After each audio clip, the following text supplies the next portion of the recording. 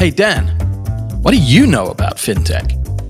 You know, Nick, not much, really. But you know who knows fintech? John Reynolds. John Reynolds knows fintech. My name is John Reynolds, the host. This week we've got another fantastic guest. We are delighted to be joined by James Wise, who is a partner at the VC firm Balderton Capital, which has invested in the likes of Revolut and Go Cardless. And today he's here to talk about his new book called Startup Century. So thanks a million for joining us, James. You're very welcome. For the listeners, I guess many of them might know you, but can we just get a kind of brief potted history of your career to date? Sure. So as you mentioned, I'm a partner at Balderton. We're one of the largest venture funds in Europe, managing about $4.5 billion. And I've been there for close to 11 years now. And before that, I worked in social impact investing, actually working with social entrepreneurs who were building startups. But most of them had a specific social goal, which is a fund I helped set up. And before that, I actually worked for a number of different fintechs. I worked for another VC firm and started off as a consultant. But my personal journey goes all the way back to when I was a teenager, and sort of my very first job after being a pretty poor waiter in my local town in Greater Manchester was building websites. So using, I think Dreamweaver 3 was a cutting edge piece of software back then, and building websites for a first generation of small businesses, from local car showroom through to a laser company spin out from Manchester University, and giving them their first online presence. So I've been tinkering with technology for a very long time. And over the last 10 years, or 11 years at Balderton, I've been fortunate to invest in a very broad range of businesses, from, as you mentioned, some fintech companies. I'm very close to Go Cardless, all the way through to AI-first businesses. Okay, that's great. That's fantastic. So before we delve into the book, just on the book, I guess it's tech is a big focus of the book. How conscious were you writing Startup Century that it had to be written quickly? Because I guess tech references can date quite quickly. Did you give yourself a timeline, and how long did it actually take you to write? Yeah, well, I do mention Sam Altman as CEO of OpenAI, and given it came out this week, that was quite an intense turnaround, because for 3 days it already looked out of date. Obviously, it's now very relevant again. Well, no, so, taking a step back, the book is based on two observations, which are trends that have been around for decades. So one observation is simply that more people are starting businesses than ever, whether that's a startup, like a fast-growing technology business, or working as a freelancer, working in the gig economy, or being self-employed. The number of people starting businesses and working in that way is close to record numbers. And certainly over the last 20 years, that number has accelerated. COVID accelerated it further. And we're still seeing, certainly in the US and other countries in Europe, record numbers of people moving in that direction. That's kind of a timeless observation, and the book covers that trend and why it's happening in detail, and basically covers why the firm, the traditional idea of the firm, where we insource a lot of support, whether that's sales and marketing, legal or accounting, is going the same way as the farm and the factory did for decades before that, and being automated. But the second observation it's based on is that despite this growth in the number of people becoming entrepreneurs and working as freelancers and gig workers, the support structures that we offer people, whether that's education or financial institutions, cultural ones, are still very much focused around people with stable careers. So try getting a mortgage or a pension when you are a freelance worker, or trying getting banked by a traditional bank when you're starting a startup, right? Even businesses that I work with, which are very fast-growing technology businesses, often with lots of capital in the bank, struggle to get basic banking services, because we have a society and a bunch of institutions which are still built around the idea that you're going to leave university and go into a career for 25 years and move up slowly. And so this book is for anyone who aspires not for the corner office, but to escape the office, and I hope provides both advice on how to navigate this fast-changing world of AI, but also hopefully some timeless thoughts on the way that we can reorganize some major institutions to support entrepreneurs as well. Okay, that is a fantastic in-depth overview. So you touched on numerous points, and I think I saw another interview. I think there's something like 5 million people self-employed in the UK at the moment. And I guess your theory is Startup Century, this is kind of continue to grow throughout the century. And that's a mixture of people doing their own initiatives and kind of having side hustles as well, is it, I guess? Yeah, exactly. And micro businesses, so small businesses of 5 people or less. And, that's happening for a couple of reasons. So one is people are choosing to work that way, right? Interest in entrepreneurship is at record highs. If you ask parents now what they want their children to be, CEO of their own company is the highest it's ever been, right? Used to be doctor and accountant or even airline pilot. Is now CEO of a business, is up there. And if you look at especially younger people, once they've got through their phase of wanting to be a YouTuber or a footballer, many of them now want to work in a startup or found their own business. So that's a really exciting momentum. And so more people want to work that way, but also more people are going to have to work that way. Because if you look at the most productive and successful companies in the world today, they're employing fewer people.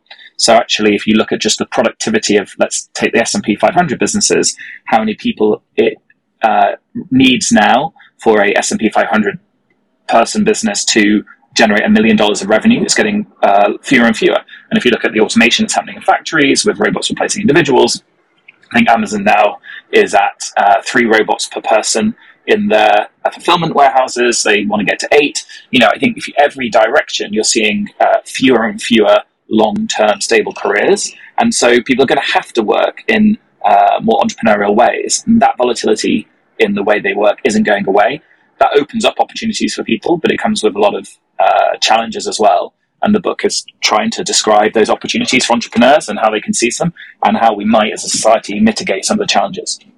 Okay, that's very interesting and insightful. And just, I don't know if it touches on this, and I guess this is kind of an age-old question, but this entrepreneurial streak, is that kind of innate? Do people have an entrepreneurial gene, or is this kind of cultivated over time through experience? Well, the book focuses on this a lot, and what makes an entrepreneur, I think, is a really critical question. So I've covered a lot of the research and there's a lot of interviews in the book. And if you look at it, there is no entrepreneurial gene, I don't think. I don't think it's in your DNA, but certainly your upbringing and the role models you have around you does make a big difference.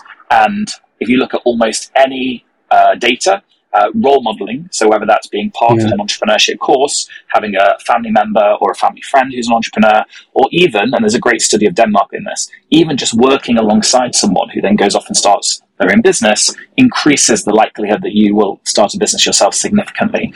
So role modeling makes a big difference. And then the types of skills that we offer to people makes a big difference as well. Experiences which improve your creativity, heighten your level of ambition. Once again, that has a lot to do with the role models you're exposed to, or increase your resilience, because entrepreneurship requires a huge amount of resilience, right? You're told no almost all the time.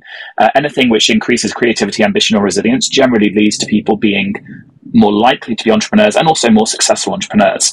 And so the book covers that, but also points out that actually a lot of the educational institutions that we rely on today do not focus on skills like creativity or ambition or resilience. They focus on other types of skills, which are really important as well.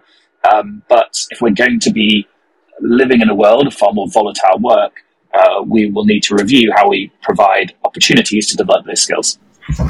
Okay, that's great. So I kind of got ahead of myself. So you've obviously done numerous interviews in this book, and obviously this is a fintech podcast. Did you, and I know you've got endorsements on the book from the great and good of the business world, like James Dyson and Martha Lane Fox. Did you interview fintech luminaries, any fintech superstars in the book?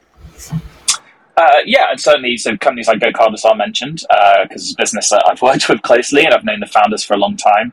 And Hiroki, the CEO there, was very kind to offer an endorsement as well, and has been integral in some of my thinking in this space. And the rise of financial services competitors, whether that's the neobanks like Revolut or it's new types of infrastructure, are really built around the emerging number of people who need professional business services in a new way because traditional banks haven't served them appropriately. So this entire trend of more people starting businesses, running their own businesses, it has created, I think, already a new category of fintech.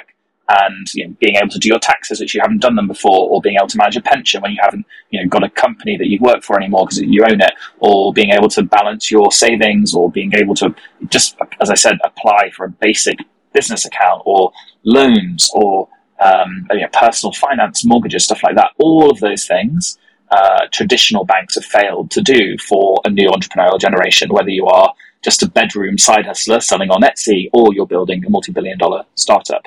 And so the book focuses on some of the financial service technologies that have been successful in this decade, but really is about looking forward and saying, what are the kind of solutions that entrepreneurs will need? And I think we're just touching the edges of that, right? If you look at global financial transactions, and the book covers this a little bit, what we would define as modern fintechs still serve less than 1% of the global flow of capital. So whether that's, the biggest companies that do that, companies like Stripe, or the huge neobanks like Revolut and Nubank, you put all that together and it's still less than 1% of the total market. And so clearly there is still a huge opportunity to build services that provide support to this emerging new workforce. Okay, that's great. Just going back, you mentioned Revolut a couple of times. Just going back to my previous point about the entrepreneurial streak, I think I'm right. Nick Storonsky, the co-founder of Revolut, prior to setting Revolut up, worked at Credit Suisse and Lehman Brothers. And I think, again, correct me if I'm wrong, Tom Blomfield, before Monzo, worked at Starling. So with your Balderton cap on, I guess that's quite a common thing where entrepreneurs previously worked at a rival or a related business and then saw an obvious gap and thought, I can do things better. So sometimes having deep industry experience and a little bit of knowledge about a space, I think, is really helpful. And that differs by industry. Certainly in heavily regulated industries and complex industries like financial services, it definitely helps to have a little bit of experience there. But actually, the fundamental traits of the most successful entrepreneurs mean that they may spend some time in industry, but they don't stay there very long. And if you look at the backgrounds of Tom and Nikolai, they're both incredibly competitive entrepreneurial people. It may not be so much in their career. I think Tom initially starts off as a consultant. He was when I first met him. But in many other fields, whether that's sports, whether it's in just starting their own businesses very young, you can see people who have like a very competitive drive and a huge level of ambition, which I think you can say is very prevalent among some of the most successful entrepreneurs. But you can find those traits embodied in many different ways. It doesn't have to be academia or your first career. Okay, that's great. And just on entrepreneurs, are we seeing any change in the demographic? I mean, I guess I would presume, and this is probably a horrible a kind of assumption, that tech entrepreneurs would be kind of well-educated and in their 20s and 30s and living in cities. But are we seeing a shift to perhaps older people setting up tech companies? Are we seeing any kind of changes like that? Yeah, so if you look at self-employed, certainly in most high-income countries, the average age that someone first becomes self-employed is actually in their 40s, and they're generally speaking in what would traditionally be called blue-collar work. So the idea that everyone is a college dropout building multi-billion-dollar software businesses out of Silicon Valley is a very skewed perception of what modern entrepreneurship is.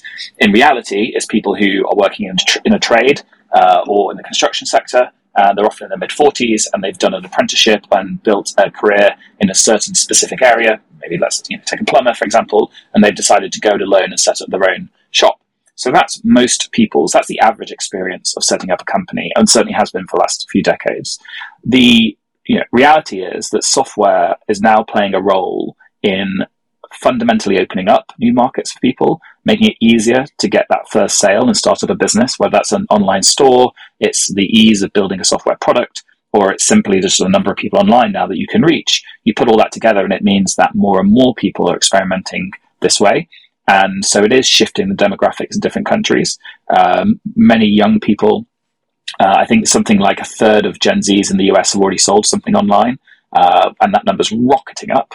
And similarly, many older people at the end of traditional careers are now saying they want to start a business, and they feel they can do that because it's become easier, and a big part of that's been driven by technology.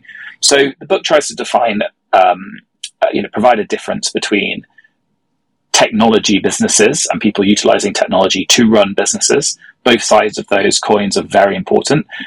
For venture capitalists like me, obviously we predominantly focus on very fast scaling technology businesses. That's our business model, but that's a tiny, tiny niche within the overall entrepreneurial space. And in fact, the business goes in depth into the need for debt and other kinds of financial services to support the vast majority of entrepreneurs who aren't on that journey. For the people who are on that journey, on the sort of VC journey, actually it's disappointingly poor in terms of the diversity of entrepreneurs and backgrounds compared to the vast majority of people who become entrepreneurs, right? And if you look at it, the number of people who freelance in the UK, there's a much higher proportion of women in particular who freelance in the UK than there are venture-backed female-led companies. Similarly, in terms of academic background, there's a far more people who don't have strong academic backgrounds who run their own companies compared to the number of people who go on to raise venture capital with that background. It's not like a universal truth, and that's not going to be the case forever, and it's changing fast. So those two demographics are becoming slightly more aligned. But I think in many ways, the venture community have lagged the overall and missed some of the overall entrepreneurial opportunities, partly because of bias in the selection process. Okay, that's great. That's very eloquent. So if this theory, the startup century, so if we're going to see this continued rise of startups and micro businesses, what does this mean? Perhaps I've got this completely wrong. What does this mean for the likes of big business, like kind of the big retailers like Tesco and Asda and industries which the UK is very good at, like pharmaceuticals? Are we going to see the kind of gradual decline of these big industries in the UK? No, I don't think so. I think businesses at a certain scale who are in distribution, one of the reasons why more people are going to become entrepreneurs is because those kinds of businesses are going to hire fewer people, because they're going to be able to say to themselves, well, what we want to do is be the number one company for serving, let's say, fresh produce across the country, and we want a premium brand. To do that, you can now achieve so much with software, and increasingly going forwards with AI, which, whether it's a generative AI platform for language creation, so you've got better copyright for your products, or it's automation in the warehouse, which means that you can ship stuff faster. Either way, you're going to be able to do more as a large company with fewer people. So the businesses which adopt those policies and adapt to it, I think we'll see higher margins over time. They may have an initial capex increase, but have higher margins over time and being able to serve people. That's very different to the way, let's say, Walmart was built. Right, the book covers the start of Walmart. Walmart's philosophy early on was to have everything in house. Right, the way they were going to be the best by having everyone working for Walmart, to the point where in the 1980s they had the largest private satellite company in the world. Right, which was a Walmart company. Right, they owned it outright because they wanted real-time communications to manage their logistics. And so they built their own satellite company. And it's astonishing. Today, because of the rise of startups and the power that they have to leverage technology to provide services, you would likely outsource that. And the book goes into why more and more niche services are going to be outsourced. So the biggest businesses, the next generation of Walmarts, and if Tesco's and Sainsbury's can navigate their way to be one of those types of scalable businesses, will have to define where do they want to win and where can they outsource, either to small startups or software, other parts of the process. Okay, that's fantastic. So just on the bigger question about kind of, I guess government's aware of this kind of shift towards entrepreneurialism and startups. I mean, was there anything in the autumn statement? Did Jeremy Hunt, did he talk about this? Are you impressed with what the government is doing? Yeah, so Jeremy Hunt did speak about this, right? He mentioned his own entrepreneurial journey. He did say this was a budget focused on entrepreneurship. And so there was some lip service paid, which is great. And there were some policy changes, which is incredibly welcome. And I think if you look at what this government's done over the last 13 years, they have introduced a number of policies recognizing this growing need to support entrepreneurs. So specifically in this autumn statement, there was the waiving of national insurance. I think it's level 2 for freelancers and entrepreneurs, which is just an unfair flat fee basically people were paying. So that will be welcome. There was the extension of the EIS and SEIS sunset clause, which means that program will be in place for longer, and it's been proven to be a great way to get investment into very small and early stage businesses. And I think there's investment in a load of tech infrastructure, whether it be expanded investment into the spin-outs or into AI infrastructure, which I think will enable more people to adopt technologies and therefore be able to run their own businesses. So that's lots of positive stuff. But there are still a bunch of hurdles to being an entrepreneur in the UK, specifically and globally, which need to be overcome. And actually, the book at the back has a entrepreneur's manifesto, which lists out a number of points across different fields, which apply to most countries, and different countries on different speeds of journeys here, which I hope future politicians may take a look at and realize, wow, if we really are going to serve a more entrepreneurial economy and not just have a services economy, but instead an innovation-led economy, some of these points are probably going to have to be adopted. What's the biggest hurdle then, just quickly? Well, there's a plethora of issues, right? Financial, educational, just the bureaucracy of running a small business. There's no shortage of challenges to being an entrepreneur. In my job, I speak to, I think, at least 1,000 entrepreneurs a year, and these are people who are building high-tech businesses, and I've been doing it for a decade. The number of barriers these people face are astonishing, and I think, fortunately, enough people are ambitious and one might even say naive enough about the size of the challenge of starting a company that they go on to do it, which is great. But there's no shortage of challenges. Okay, that's great. So when did the book go on sale? Where can people buy it? How much is it? It came out in the UK yesterday. So Thursday, 23rd November. You can buy it online, plenty of bookstores. It will come out in Europe and the US later in the year and early next year, but you can also buy it on Kindle and audiobook today as well if you want to get hold of it outside of the UK as well. A good Christmas present. And is this your first book or? It is my first book. I've written blog posts and columns and PDF guides to certain things. This is the first time I sat down and did the whole 9 yards.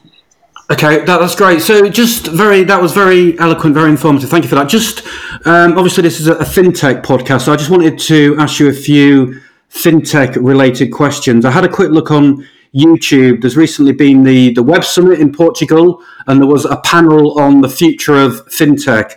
And one of the panel participants, I think they may have been deliberately provocative, but they said that fintech was facing the perfect storm on three fronts. One was the challenge from big tech, like of Apple and Google. Second was the challenge from kind of legacy and established financial services companies, which at the moment are cash rich. So are basically hoovering up all the best talent and all the kind of best startups. And thirdly, she said there was latterly a big kind of mistrust about fintechs in regard to the likes of demise of Wirecard. So I think she was perhaps being deliberately provocative, but do you think there's any truth in that statement? Well, I certainly don't put much credibility behind the threat of Apple, Google, Facebook, and financial services in particular. I don't think those companies, I think they may try. I don't think these companies are able to innovate in the way great fintech entrepreneurs are. For example, the leading social media company in the world was Facebook. Well, they got out-innovated by Snap and TikTok in the last decade pretty easily. And, the leading AI company in the world was Google until OpenAI turned up and blew them out of the water. So, great startups and entrepreneurs will always find ways to succeed against big companies which are distracted by many different challenges. So I don't, I wouldn't put much stock in that. In terms of sort of regulatory pressure, yes, there's rightly more scrutiny of financial technology businesses that have been broken through in the last couple of years. I think the regulator often gets this wrong. If you look at the collapse of some of the regional banks in the US, very few of them were startups. Most of them were pretty old businesses that should have known better in the way they managed their services. But obviously it's put a slowdown, in particular in the UK, on things like new banking licenses. And I hope that the regulator sees the growth in interest in financial services technologies and the improved approach, I think, that many of these companies are taking to compliance as a very positive thing. And so picks up the pace in adjusting legislation to this new opportunity. But I think the final point, which is well-funded competition in the banks, I mean, they're still a decade behind, and I think they're only falling further behind. And the book really does focus a lot on the fact that we've had, as you say, sort of over 4 million self-employed people and freelancers in the UK. They're still terribly, terribly served in this country and globally.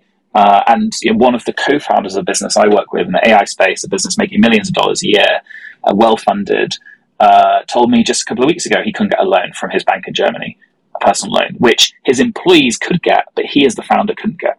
And that attitude is still prevalent. So anyone trying to tackle that, I think, has got a strong opportunity in the face of any kind of old school bank. Okay, that's great. Okay, that seems an interesting story. I just wanted to quickly, great to get your take. Obviously, fintech journalists have been writing a lot recently about a difficult funding environment vis-a-vis compared to how it was kind of 3 or 4 years ago when there was a lot cheaper capital. I'm quite new to this area. Can you just talk about, with your Boulderton cap on, how different is the conversation you're having with startups to what it was 3 or 4 years ago? I mean, I guess you're asking a lot more, you're looking for a lot more scrutiny, financial figures about startups. How has that conversation changed from what it was when cash was a lot more freely available? Yeah, so the overall funding is down in Europe. We'll see by the end of the year what the final numbers are, but I think it's trending towards at least 40% down year on year in terms of total venture capital deployed. And fintech as a whole was the number one area of investment, I believe, in 2021 in Europe. It's now second or maybe third, depending on how much more money goes into AI. So SaaS and AI will beat it in 2023, or will be very close at least. So clearly, there's been a reduction in availability of capital, and in particular to fintech. Having said that, fintech is still the third largest area in Europe, and for all of the buzz around AI, it'll be very, very close to the amount of money raised by AI in Europe this year. And secondly, while it's down year on year, it will be up on every single year in history for European venture, apart from 2021 and 2022. So 2023 will still end up significantly higher in terms of venture dollars deployed into fintech than there was in 2017, 2018, 2019, and I think 2020. We'll see when the numbers come out.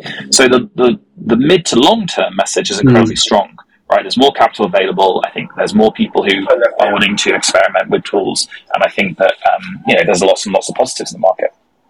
Right, but can you just talk about, presumably the conversation has changed, because every time I speak to a startup CEO, they keep banging on about how they're heading or they've hit profitability. So presumably you are having different kind of conversations. Well, look, I think we always try to invest in businesses which had strong unit economics, and that's not changed too much. What's changed is the valuations a little bit around that, but once again, we're trending back to a mean. I think that I do see unit economics as increasingly important, but they've always been important to us. So for me, there's not any meaningful shift in the conversations. What's happened is a load of tourist investors who perhaps didn't understand the market in the same way as we had, because they haven't been investing in fintech for over a decade, have left the market. There's a bit less money as a result, but overall, I think we're in a pretty good place, and it will feel harder compared to 21. But I don't think it's any harder. In fact, it's still better than time than ever to start a financial services business or raise capital compared to where we were in 2017, 2018, and 2019. James, that was fantastic. You've been very eloquent. I hope the book sells well. I'll certainly be reading it. And that's all the time we've got for this edition of TechEU's What Do You Know About FinTech? If you've liked the show, or not, go ahead and hit subscribe, like, rate us. We'll see you next time.